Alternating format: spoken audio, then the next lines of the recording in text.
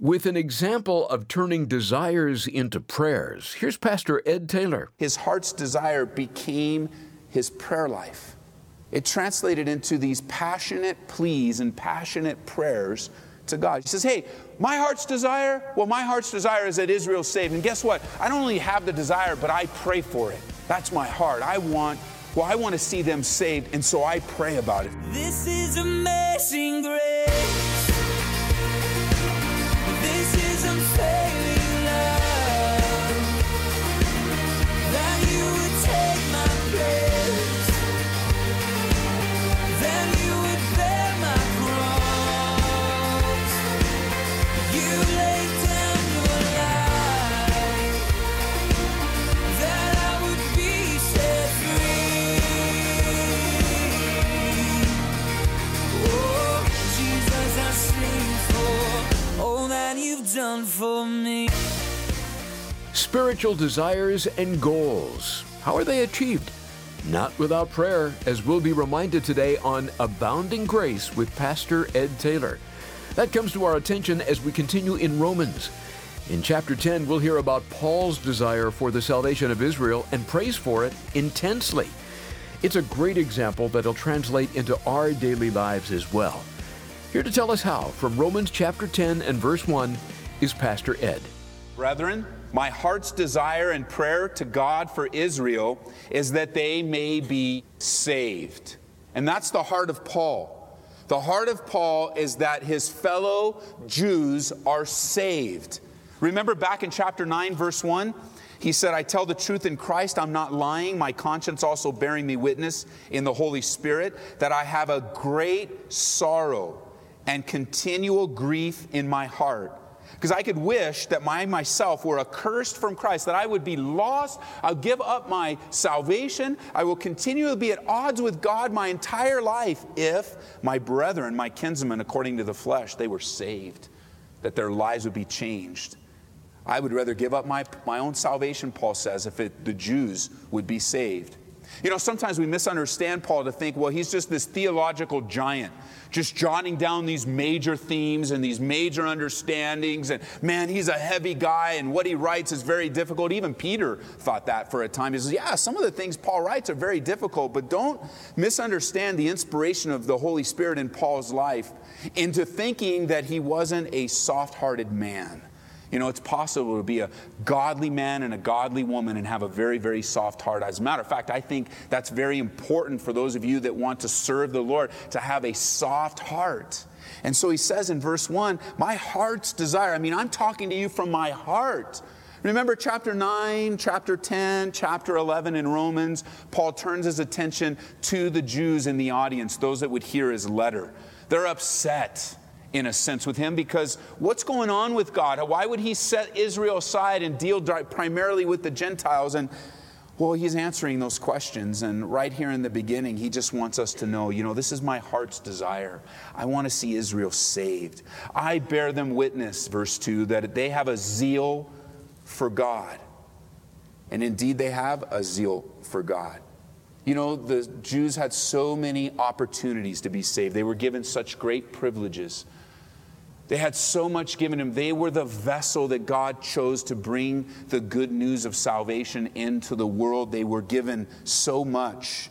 They were given and seen firsthand the grace of God, how God forgave them consistently and sovereignly and faithfully, was good to them.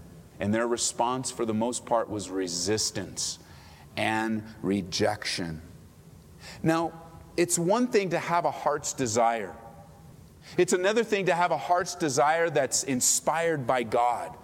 But what I have found is too many people just stop right there. I've got this desire, and I'd really love to see this happen. And I've got that desire, and I'd really love to see God move in this way. And I'd really like to see this happen over here. And I'd really like to see. And what happens is we have these desires in our life, but they never really materialize into anything, because I think we don't follow the pattern of Paul here. See, with the pattern of Paul, he has not only heart's desire, but notice in verse 1, his heart's desire became his prayer life. It translated into these passionate pleas and passionate prayers to God. He says, hey, my heart's desire is that Israel's saved. And guess what? I don't only have the desire, but I pray for it. That's my heart. I want to see them saved, and so I pray about it. So perhaps my heart's desire is to see my marriage get stronger this year. Okay, so how often are you praying for it? How often are you praying for it with your spouse? Oh, I want to see my kids grow up to be godly. Fantastic. I do too. But how often are we praying for it? I'd love to see this fruitful youth group in our church and just continue to expand and continue to grow for it. Okay, great. That's a great desire, but where's your prayer life on it? How big of a mistake we make when we have these desires. They don't get translated to anything. They're just desires. I just got this desire, and I got that desire, and I've got this on the shelf over here, and I got this over here. And even it happens with our spiritual giftings, where I've got this spiritual gift and that spiritual gift, and I wonder how I could use it. I wonder what, but it never gets turned into any kind of action and prayer. And I love this example of Paul. He has a heart's desire, but he also prays. The desires of Paul's heart naturally flow into prayer. When he prayed from the heart. You know, we have a lot of tools to use in our prayer life, and we encourage them. You know, here at the fellowship, you have the email prayer chain. We've got prayer lists on the back table. We continue to share prayer requests with one another. You might even journal, and that becomes a prayer journal of sorts.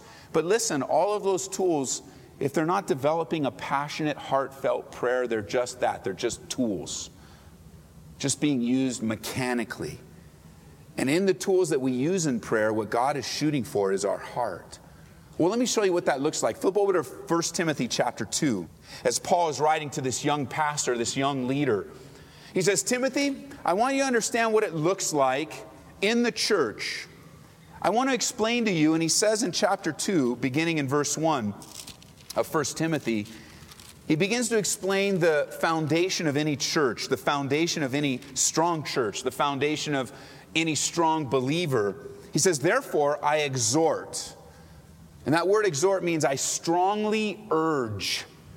I really want you to get this. I want to push you forward in this, Timothy. I'm exhorting you.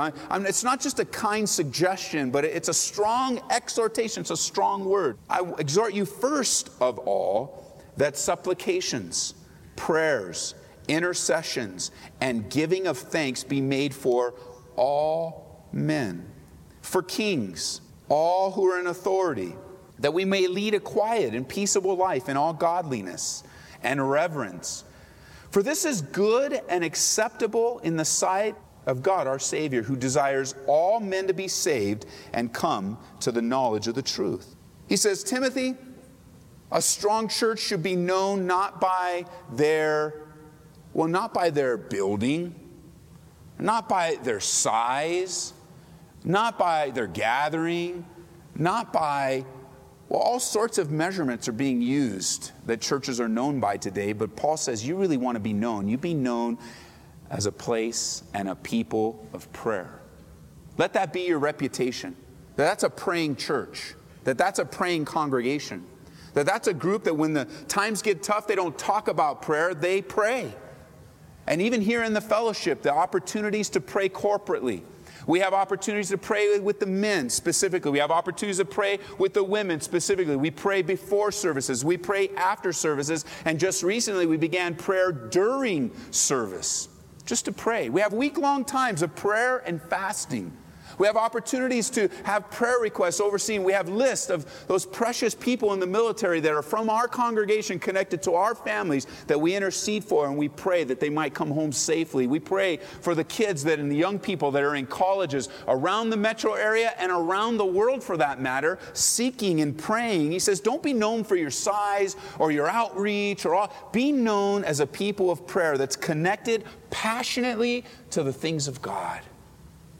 That your heart's desire are being lived out by God. Because when you pray, God begins to confirm whether it's a desire of your heart or it's a desire that He has put in your heart. The fuel of the ministry spiritually is prayer. And I thank you as a church that you are known for your prayer.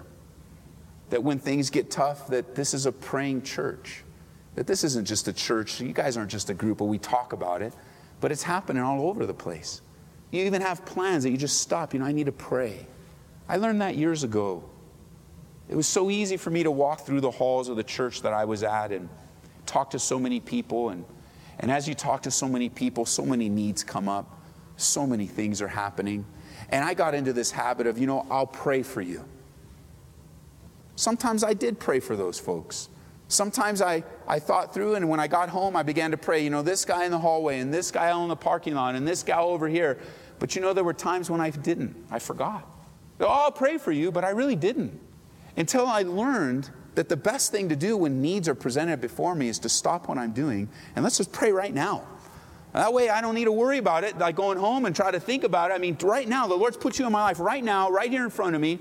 I know I've got a schedule, and I know I got things to go. It's amazing because sometimes people will come to me and go, Pastor Ed, I know you're busy. And so I didn't want to call you here. I don't want to email you here because I know you're busy. But listen, church, I'm busy because God's blessed me to serve you. It'd be kind of sad if everybody thought, well, Ed's busy and I'm not doing anything. I'm just twiddling my thumbs. I wonder what's going on. I don't have anything to do. So it's true, there's a busyness in my life, but the busyness in my life is the joy of my life. That's why I'm here. I serve.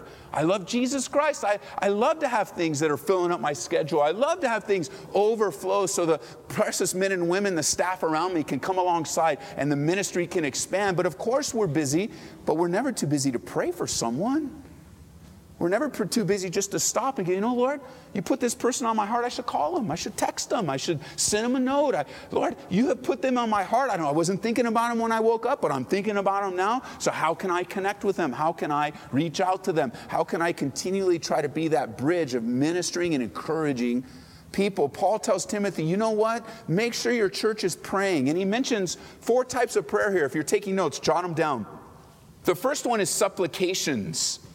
That's a fancy word for requests. He says, let your prayers be filled with requests. And I'm glad he didn't stop there. A lot of believers do stop there and just have request after request after request after request. It's part of prayer.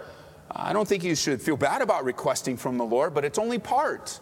And so he says, make your prayers filled with supplications. And then he says prayers. That's the second one there. That's just a general word. It means praying. It just means communicating with God. It just means, hey, let your life be filled with talking to God. You can talk to God with your eyes open. Did you know that? You don't ever want to just close your eyes while you're driving and start to pray, oh, dear Lord. You don't want to do that. You can pray with your eyes open. You can pray talking. You can pray in your head. You can pray with others. Prayer can happen all sorts of ways. And he says, just make your life one of prayer. And then he says, thirdly, intercessions. That's to pray for others. When you intercede, the word literally means to stand in the gap. And so when you're praying for someone's marriage, you're interceding. When you're praying for someone's finances, you're interceding. When you're praying for someone to get a job, you're interceding. And so that gives your opportunity. So you have some requests maybe for yourself, maybe for others. When the requests are for others, you're interceding. So let your prayer be full of intercessions. And then finally, he says also thanksgiving. That we just remember that God is always listening and answering our prayers. And then he says, why would we do this? Verse 3, because it's good. It's a good thing to be a people of prayer. It's a good thing like Paul showed us in Romans 10. My heart's desire was turned into prayer. Because I know that what's on my heart, God can only do. Only God can change their hearts. Only God can make the gospel explode in their life. And so my heart's desire, I'm not going to jump in the flesh and try to make it happen. I'm just going to take my desires and say, oh, Lord, if you could do this, and how would you want to do this, and what does this look like? Because so much of what our heart's desires are reserved just for what God can do, and it stretches us. And it's a good thing to pray, and it's acceptable, he says in verse 3, in the sight of God. And notice, when your life is filled with prayer, when your life and your heart's desires are being translated in prayer, inevitably, you're going to be praying for the salvation of people. That's where it's going to take you. It's going to take you all the way, and finally you're going to go, you know what? Well, let's get an example here. Let's say that you have a real bona fide enemy in your life, like somebody that you don't like and they don't like you. And you'd rather not it happen, but right now you just can't see any way that things are going to change. And so you begin to pray for that person by name. And you just begin to pray with your heart. This is how I feel, this is what they're doing. Inevitably, as you're praying for your enemy, it's going to lead you. Well, it's going to lead you to ask for God to change their heart. If they're an unbeliever, you're going to pray for their salvation. Because listen, the person in your life that you're not getting along with, wouldn't them getting saved change everything? It would just change everything. It would change their outlook. It would change their behavior. It would change everything about them.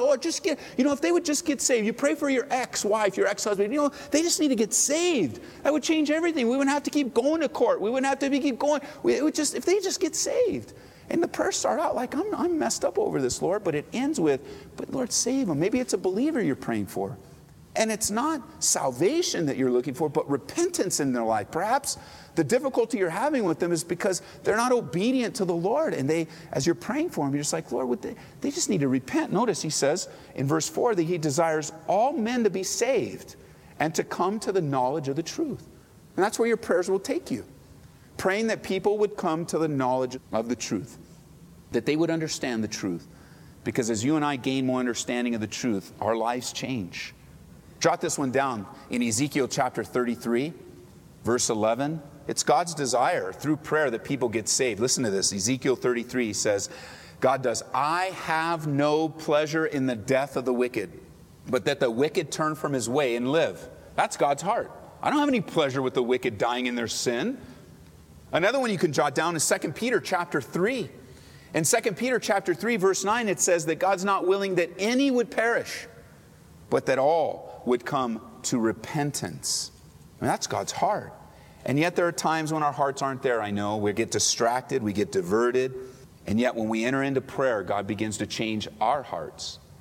Oh, I know we're going to pray for their salvation, but as you're praying for someone, your heart begins to soften. You're like, such and such, so-and-so, da-da. And then the Lord begins to say, well, do you have any issue with this? Is there anything in your life? And then you might say, no, Lord, I'm perfect. I'm great. Yeah, man, it's my heart too. Yes. I've got problems with this person. I'm in the flesh and it's hard to walk in the Spirit. And God begins to minister to you and give you just a little bit more of a soft heart and a little bit more of a soft heart. And before you know it, you become an ambassador of Jesus Christ in the situation. Because after all, you're seeking God. You and I, we're the Christians. We're the ones filled with the Holy Spirit. We're the ones strengthened by God. We're the ones that God has chosen to use as vessels in this world of love and of mercy and of joy. Now back in Romans chapter 10, Paul's heart, it becomes a prayer. And Paul says, I know the Jews because I was there. And some of the greatest ministry in your life is ministering to people that have gone through what you've gone through. That your testimony just hits their heart because that's what they've gone through. And God is able to connect to you. And you go, you struggle with this? Well, now God drops somebody in your life that's struggling with the same exact thing, and you can walk alongside of them. Paul's right there. He says, my heart's desire turned into prayer. I know them. I was one of them. He says, I bear them witness that they have a zeal for God, and it's true. Circle that word zeal in verse 2. You could write next to it, a burning hot desire. That's what it means. They had a burning hot desire for God. They were on fire for God. And indeed, the Jewish people are a very zealous and sincere people for God. The history of Jewish zeal dates back far before the coming of the Messiah. They're a wonderful people, zealous for God. Jewish children from an early age, especially the boys, are carefully taught the Old Testament, the Torah. But they were also zealous for Jewish traditions. And they began to mix Jewish traditions. Flip over to Matthew chapter 15. Let me show you what I mean as Jesus is speaking to the scribes and the Pharisees. They began to take the traditions of man and elevate them over the Word of God. And so they had this zeal for God. They started out okay, but they ended up very poorly because, as we learn, Jesus became a rock of offense to them. Their own Messiah became a stumbling block to them because they had their traditions and they had the law. And so they were going to cling to their traditions and they were going to cling to the law and they weren't going to let go of it. And so by the time Jesus comes on the scene in Matthew chapter 15, I'll draw your attention to verse 7. He uses a heavy-duty word with the scribes and the Pharisees. He says, you hypocrites. Now that's a hard word to receive, is it not? How many of you like really being called a hypocrite? But you know what? If you hear people are coming your way saying, hey, you know what? That's pretty hypocritical. There might be some truth in that. They might be seeing some inconsistencies in your life and mine. And as difficult as it is to hear that word, we need to hear it. We don't want to get too far off. We don't want to have a zeal for God and just get all crazy for the things of God and have these inconsistencies in our lives. I mean, from fellow believers, it's hard to receive. I can't imagine what it's like. Well, I know that in my own prayer time, there are times when God will just drop that word in my heart. He say, you're a hypocrite, Ed. You can't go in that direction. You can't be living this and thinking this and going through it. You're hypocrite. I mean, it's a heavy word, but we need to hear it. Notice what was hypocritical about them. He says, well did Isaiah prophesy about you, saying, these people draw near to me with their mouth, but honor me with their lips, but their heart is far from me. And that's all that religious exterior, isn't it? Got my church face, got my church clothes, got my church attitude, got my church life. Here I am. Look at everyone, the strong Christian. But when you walk out the door, you head out into the world, your lips are saying great things, your life seems to be, but in your heart, you're so far from God. The problem with that is really only you know. You know where you're at. Maybe you learn the lingo. You got the Bible, you got the clothes, you got the actions, you've kind of watched, you're an observer. And so in the church setting, you know how to act, you know what to say, you know how to say, hey, praise the Lord, hallelujah. But in your heart, you have no connection. It's a bad place to be. He says, notice, in vain, verse 9, they worship me. It's empty. It's empty worship when our hearts aren't there.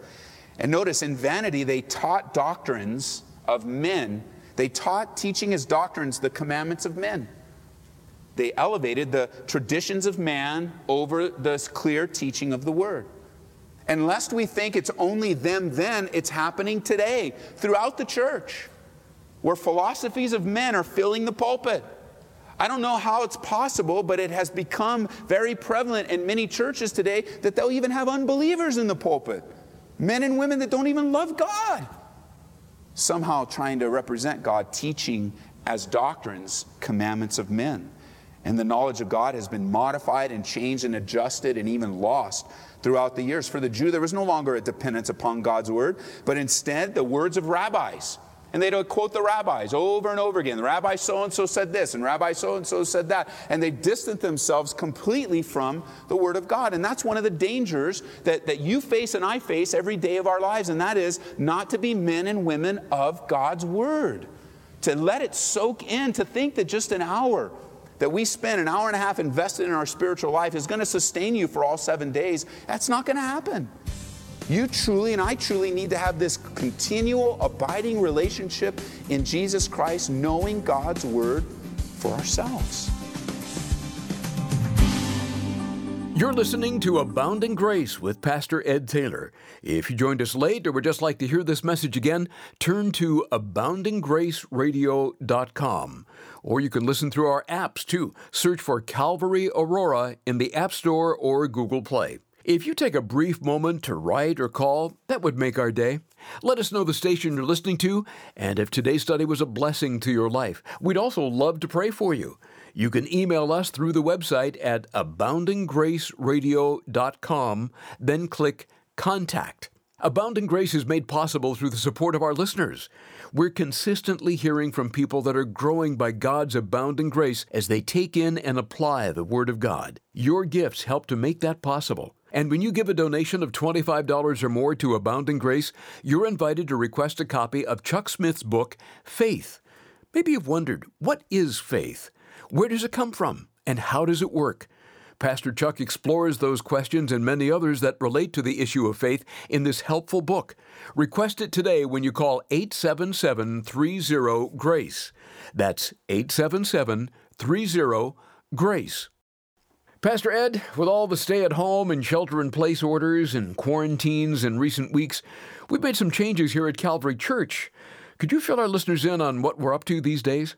We have all these opportunities where you can join us live, and we are, to the best of our ability, keeping our services live, all of our services, again, to keep some regularity in our ministry. So we stream Saturday nights at 6 p.m.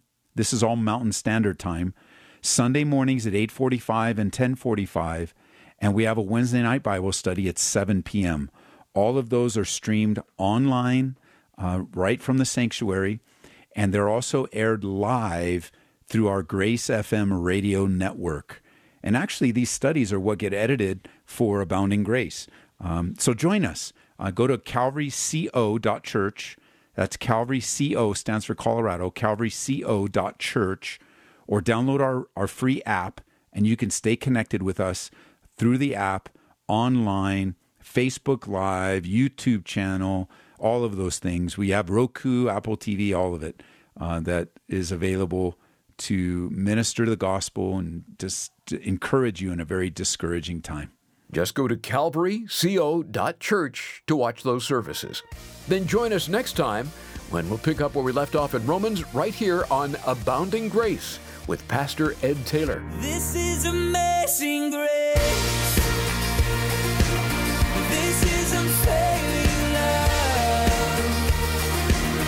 That you would take my place. That you would bear my cross. You laid down your life. That I would be set free. Oh, Jesus, I sing for all that you've done for me. Abounding Grace is brought to you by Calvary Church in Aurora, Colorado.